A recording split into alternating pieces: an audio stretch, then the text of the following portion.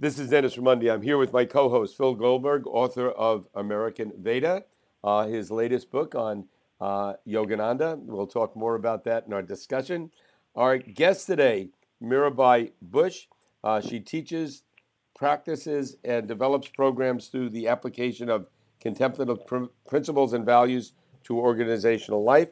She is co-founder of the Center for Contemplative Mind in Society, founding member of the Seva Foundation, and co-author with Ram Dass of Compassion in Action.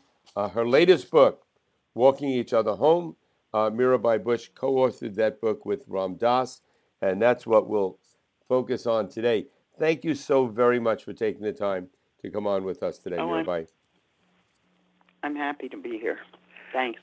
Mirabai, you've been a spiritual activist for more than 40 years now. You have a broad perspective and a lot of experience to share.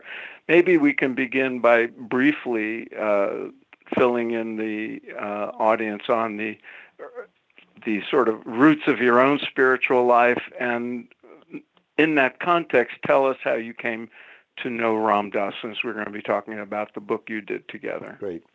Oh, okay. In 1970, I had been in graduate school from 67 to 70, which was a very turbulent time on campuses.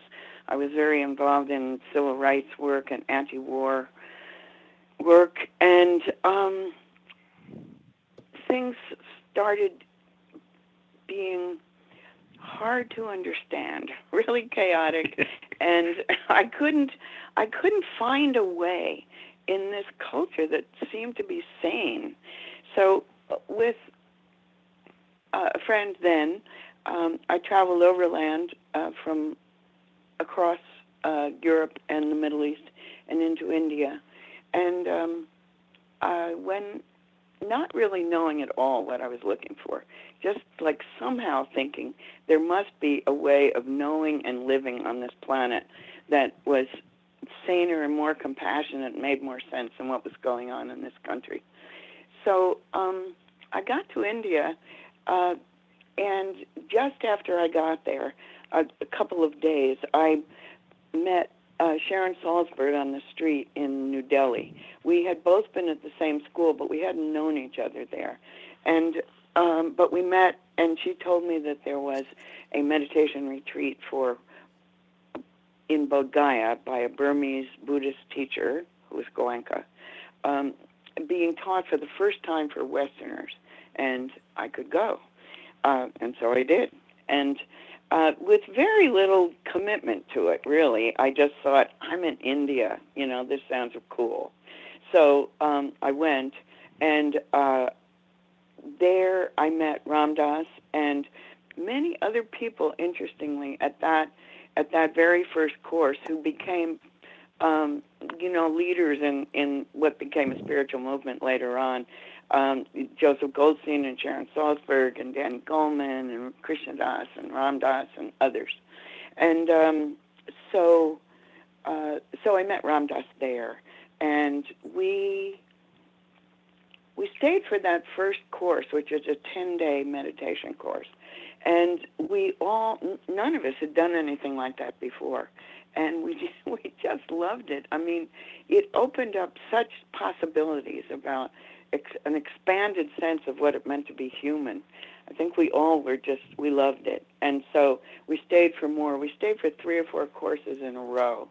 And Goenka kept agreeing to teach them, taught one underneath the Bodhi tree in Bodh Gaya. Wow. And then after that, I traveled with Ram Dass and met Neem Karoli Baba, who was his guru, who he had written about in Be Here Now. Well, Mirabai, at that time, which is about the same time I started meditation, 1970, but in New York City, you're in India, totally different environment. Everything, first time anybody's in India, it excites all the senses. Sometimes it frightens all the senses. But when you were there, your book, Walking Each Other Home, you focus on loving and on dying, on transition. Did either of those issues get stirred up at that time, or are those issues something that you reflected on more later in life after many years of spiritual practice? Well, both. Um, Certainly, um, but when I began to meditate, I began to, awaken loving kindness and compassion through practice, um, and then with my guru Neem Karoli Baba, his basic message. He spoke very little. Many people know his stories from hearing them from Ram Dass, but he spoke very little, and he didn't actually teach us any practices like yoga or meditation. It was a practice.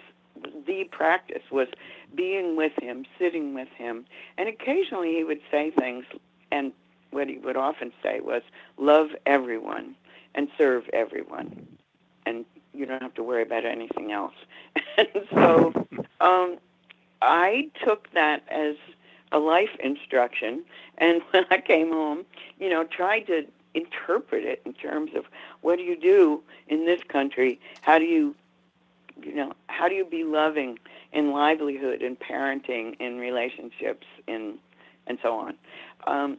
So, yeah, I've paid attention to the directive to love everyone from that beginning, and Ram Dass too, of course, and then I don't think you can really begin to do these contemplative practices without engaging our mortality, and so from the beginning, awareness of death. All teachers say, holding an awareness of death, letting go of your fears of death, are what help you open up and become fully present.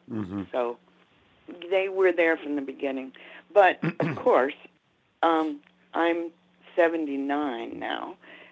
Death is and Ram Dass is 86. He's 87.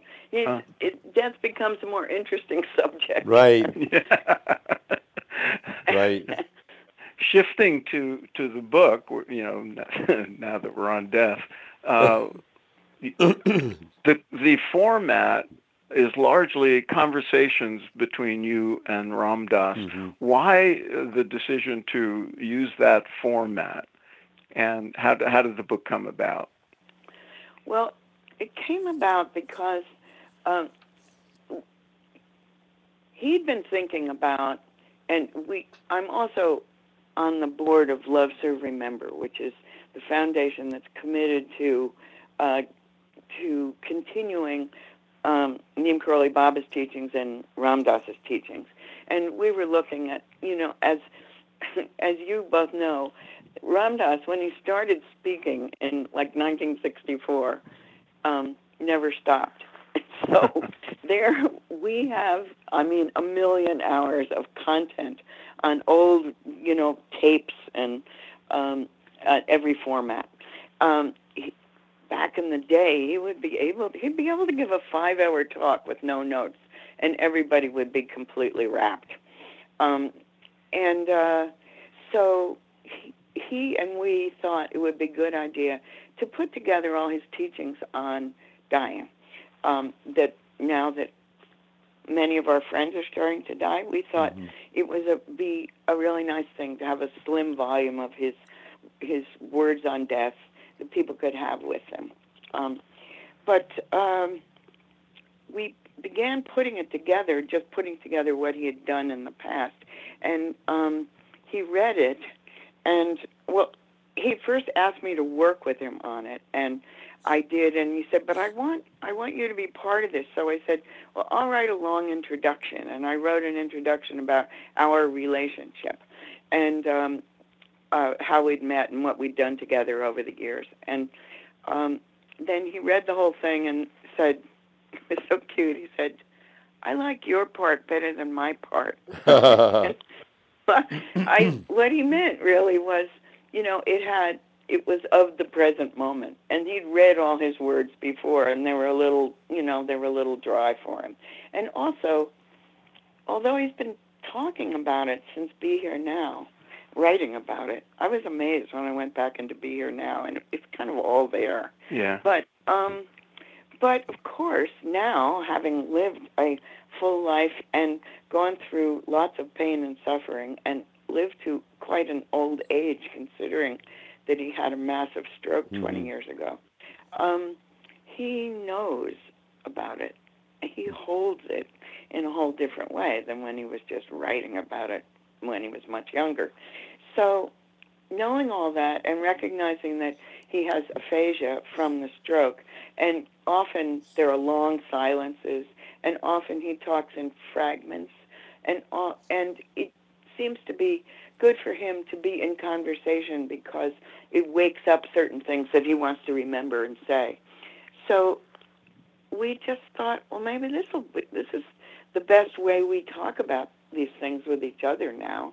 Maybe we could do that as a book.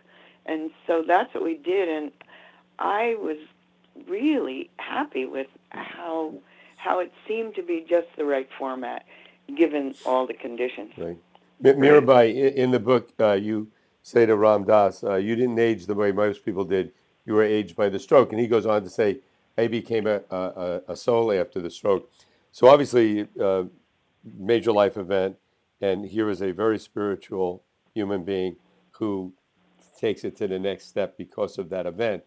How do you advise somebody who, even a person who's been deeply involved in spiritual practice much of their life, to make that next step, that next transition, to become a soul, without necessarily having a stroke or heart attack or some major event like that in their life? How do they jump to that? Yeah.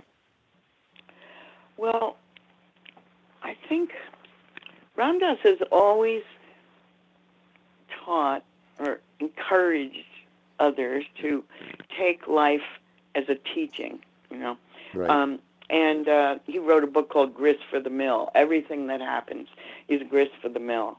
And that's always been true for him. He's always learned from everything that he's gone through in his life, and he's talked about and shared that way of coming into knowing. But when he had the stroke, I mean, that was so... He'd had a pretty charmed life before that, even though he was fired from Harvard. He, at the time, thought that was a good thing.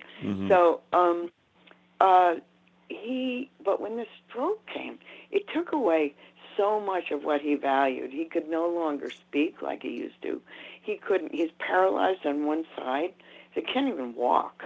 And so he couldn't do any of the physical things that he used to love to do. He had to give up driving, and, it couldn't travel anymore. So it was really hard for him. And it was doubly hard because he was always, before that, he'd always been busy saying, whatever comes your way, just, work with it and accept it and know that it's your karma.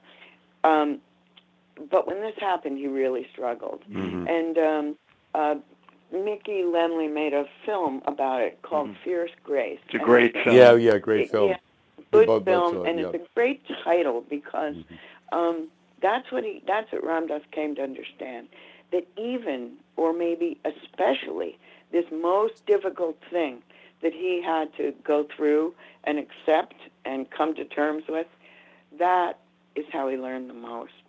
Just surrendering, like letting go of who he thought he was, of most of which was this ego and this body, and most of what was left was his spirit, his soul. And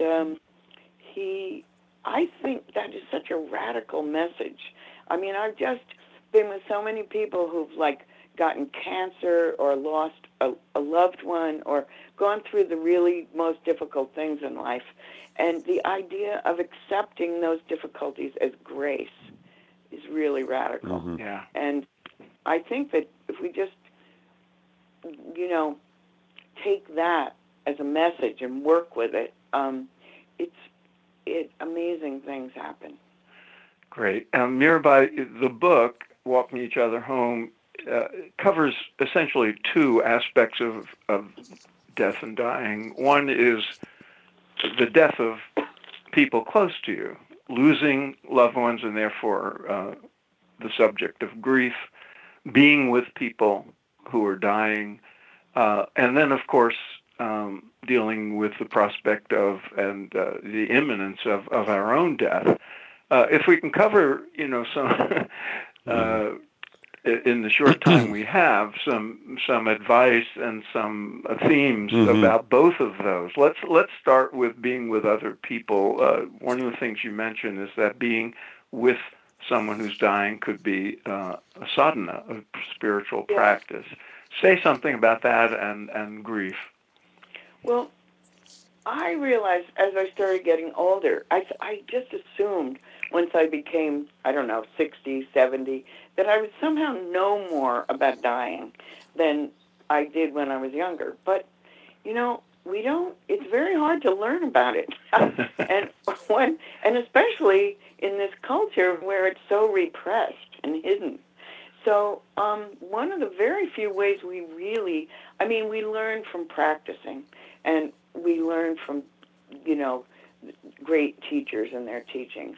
But one of the most intimate ways we learn about it is by being with someone who's dying. Right. And just being with it's pretty nonverbal, with experiencing, at a distance, but still what they're going through, and then experiencing that ineffable experience of when a person's soul or spirit leaves their body, the moment after they're not here anymore in their body, is so profound.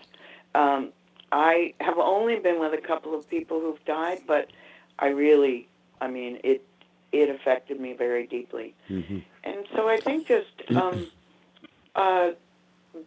being with people, and then after people die, just feeling the way in which they are present within you, and how I was just giving a reading in Sausalito and Norman Fisher came and we had a discussion. Norman Fisher's a Zen teacher in San Francisco.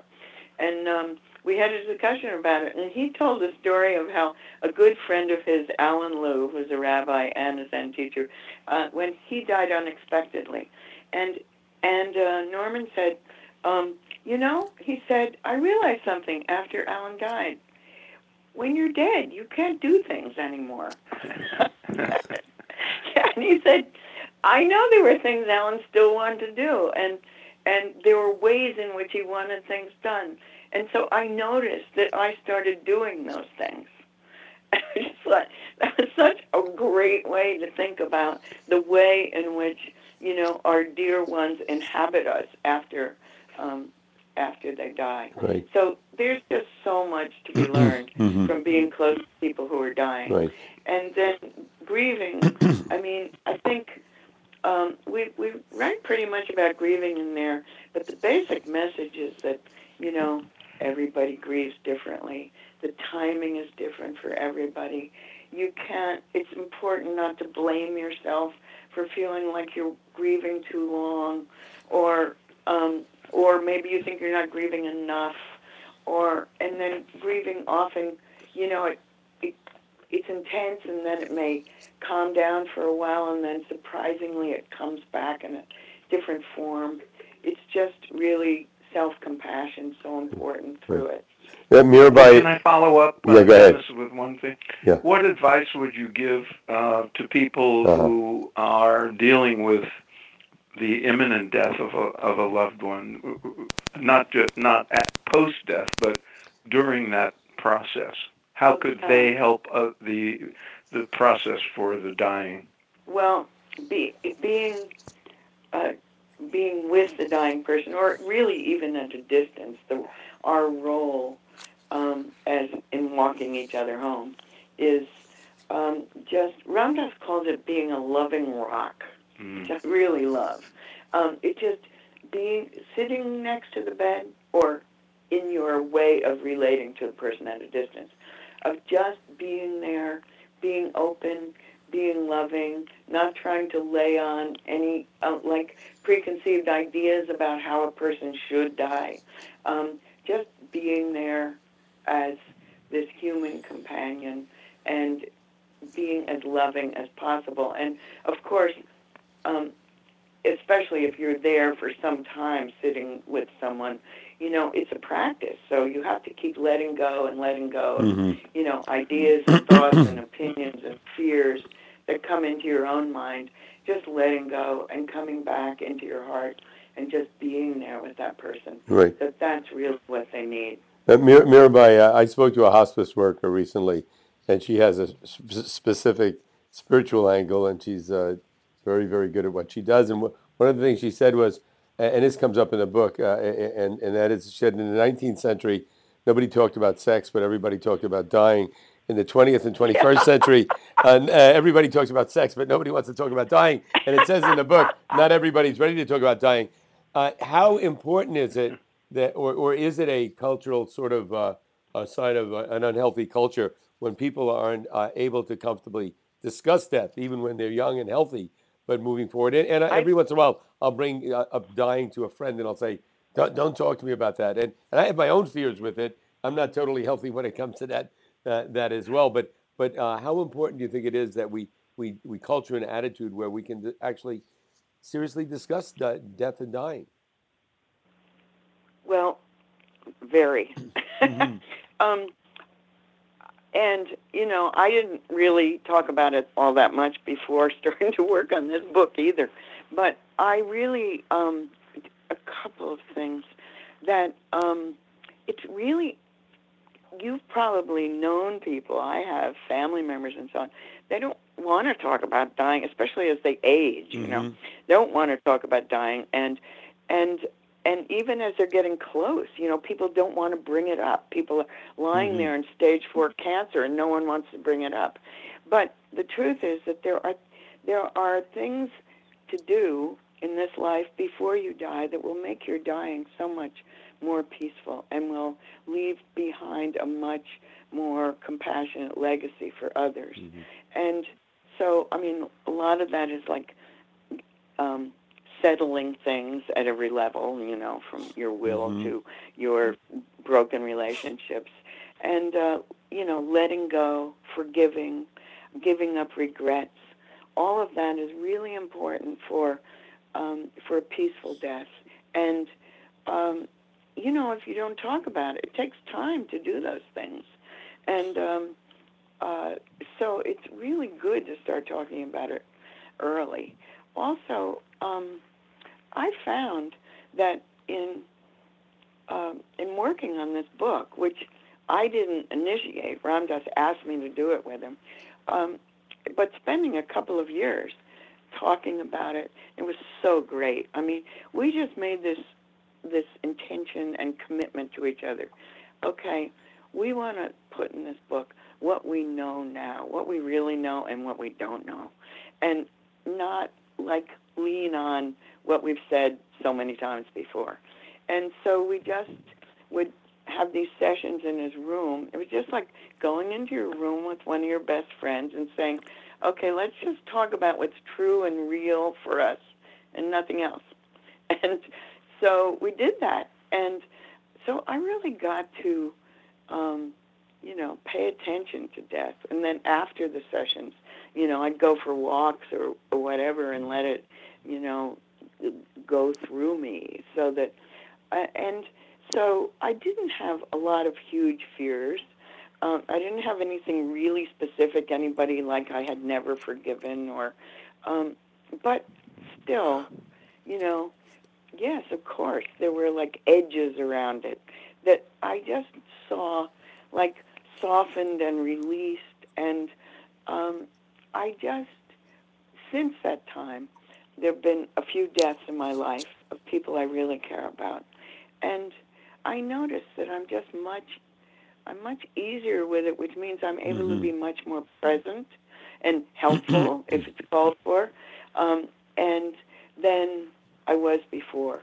So I say all that to say that that experience of paying attention to death, talking about it, reading about it, being with it, meditating with it, has really helped me, and I think it could help all of us. Mm-hmm. One of the things you say in the book, or both of you, is that if you know how to live, you know how to die. What did you mean by that, and maybe elaborate on it? if you live in a way that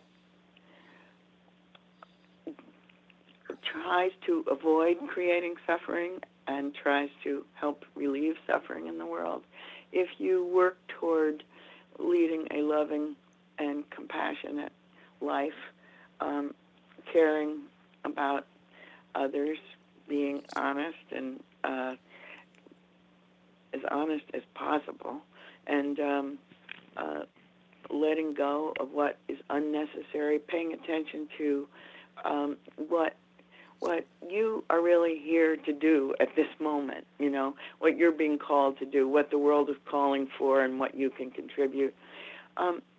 If you commit yourself to leading that kind of life with all the, mistakes and failures and so on, that you will enter that those stages of death with, with an open heart, in peacefulness, that I think is really all you can do to prepare yourself for whatever is next. Right. Mirabai, I have one final question for you, and then we'll send it over to Phil. What do you think happens when somebody dies?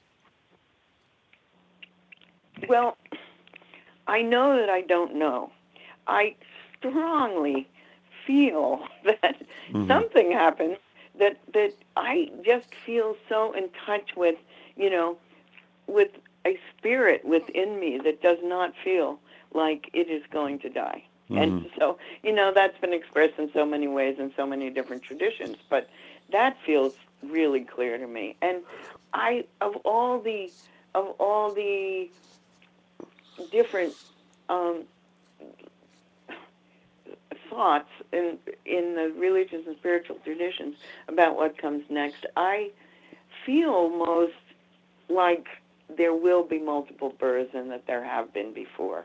That feels right to me. But I don't know, and I'm really aware that I don't know. And having grown up Catholic, as a Catholic girl from always, but I went to Catholic school from preschool through Georgetown Graduate School. Jesuit. Wow. And and so, and you need to know things, I grew up Catholic. but I understand, yeah. So I may be holding on to the idea of not knowing because I'm something of a revolutionary, but but that's what I think. Ram Dass is much more. He's sure, pretty sure. Yeah, he seems to have a strong conviction in the sort of traditional Eastern concept of reincarnation.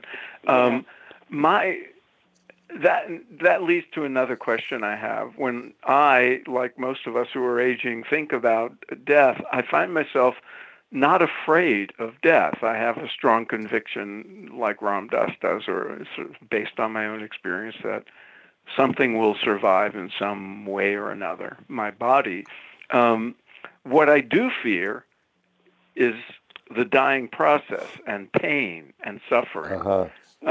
How much does that enter into what Ram Dass had to say about the process in the book, and how do you deal with that fear?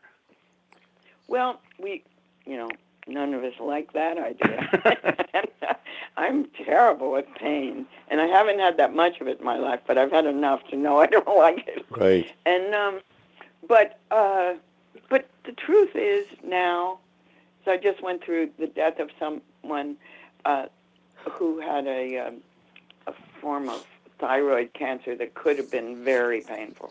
But they manage pain now so well that really I'm guessing that most of us are not going to have a lot of pain before we die. And Ram Dass talks about ways to manage pain, practices to manage pain. And it is true, in Buddhism they say that the suffering is what happens to us, the pain is what happens to it, but the suffering is our response to the pain, which makes it worse. But and he does talk about practices, and I know John Kabat-Zinn used to tell me that he could go to the dentist without Novocaine because you use mindfulness, but I have never been able to do those things. But there are ways to be with it, to relax your panic about it, and then there are ways to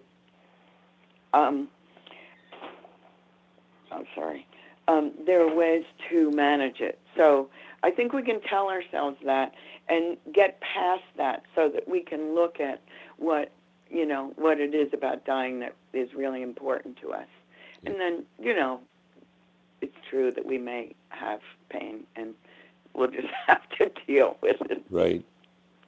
The book, Walking Each Other Home, Conversations on Loving and Dying, Ram Dass and Mirabai Bush. Any final questions you have, Phil, and any final comments, Mirabai?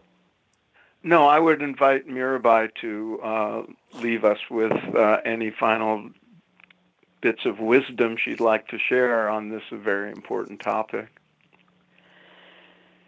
Well, I would just say, whatever practices you do that allow you to let go of what's, agitating the mind moment to moment, do them and allow yourself to rest in your heart more often, and then allow whatever fears you've got to arise. And, you're given all of this because you can handle it. You just need to give yourself the space and compassion to look at it. And then I'd like to add that the book we did an audio version of the book. It's available in CDs from Sounds True, although I don't know anybody who has a CD player anymore. Right. But also you can download it, and for some people it's really nice to listen to it. And we do have practices that guided practices on there, and there's a beautiful poem by John O'Donohue on grieving that's also included. So, is it just your voice, or is Ram Dass's voice on it? Ram Dass reads the preface, in which he talks about why we did the book this way and why he couldn't speak in full paragraphs anymore. And then I read the rest of it. Great. Fantastic. That's great. Thanks for adding that. Again, Walking Each Other Home, we'll have all that information up. Ram Dass and Mirabai Bush, thank you so very much for taking the time to come on. And I love talking to you both. Oh, I'm honored. We will have to do it again. Okay. All right. Bye. Thank you. Thank you, Mirabai.